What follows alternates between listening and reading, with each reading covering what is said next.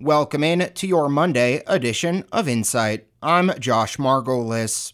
Today I'm speaking with Julia Robbins. She's the Executive Director of the Havre Area Chamber of Commerce, and she's here to talk about Festival Days, the theme of which this year is Havre Has Grit, and it goes from this Friday through Sunday all throughout Havre, and Robbins has the details.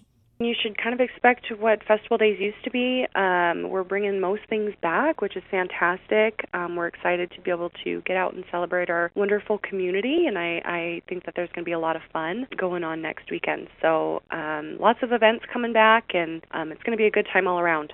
And is there any in particular you want to talk about? I know the parade was canceled last year, but that's going to be back. What should people expect with that? Yeah, the parade is back. It's back to normal. The only thing that we do ask is that people social distance from, those that you don't know. And then if you are uncomfortable, certainly wear a mask, and please stay home if you are sick. But other than that, parade lineup starts at 8 over in the high school parking lot, and we're just going to start the parade from there, going down Fifth Avenue, just like we normally do. So it should be good. Hopefully we get a lot of parade participants, both watching and in the parade. So we will be throwing candy just like normal, so if you're uncomfortable with that, certainly don't take the candy, but otherwise it should be really fun. And then we have our vendor shows. We have had vendor shows every year. We were even able to do a different kind of vendor show last year, but we're back to our vendor show up at the mall and our vendor show downtown in Town Square, so that will be really fun. You can check those out after the parade. And then, of course, there's the pancake breakfast at the Eagles Club, and then the Casa Fifth Avenue Mile will start just ahead of the parade, so that's pretty fun. You can run a mile if you want to sign up for that. Quill Guild show is going on up at the mall along with the vendor show. Run a special trains on Saturday, and I think that's the only day they're doing. Oh no, they're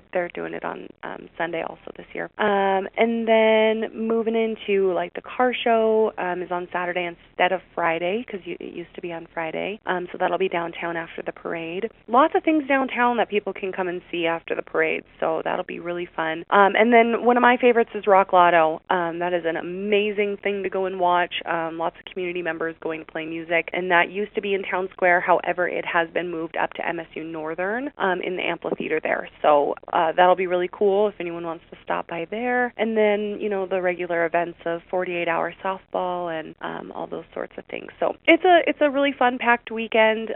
And that does it for your Monday edition of Insight. My thanks to Havre Chamber of Commerce Executive Director Julia Robbins for her time. And to keep up with the latest on Festival Days, make sure to stay tuned to your New Media Broadcaster stations through the week and weekend. For New Media Broadcasters, I'm Josh Margolis.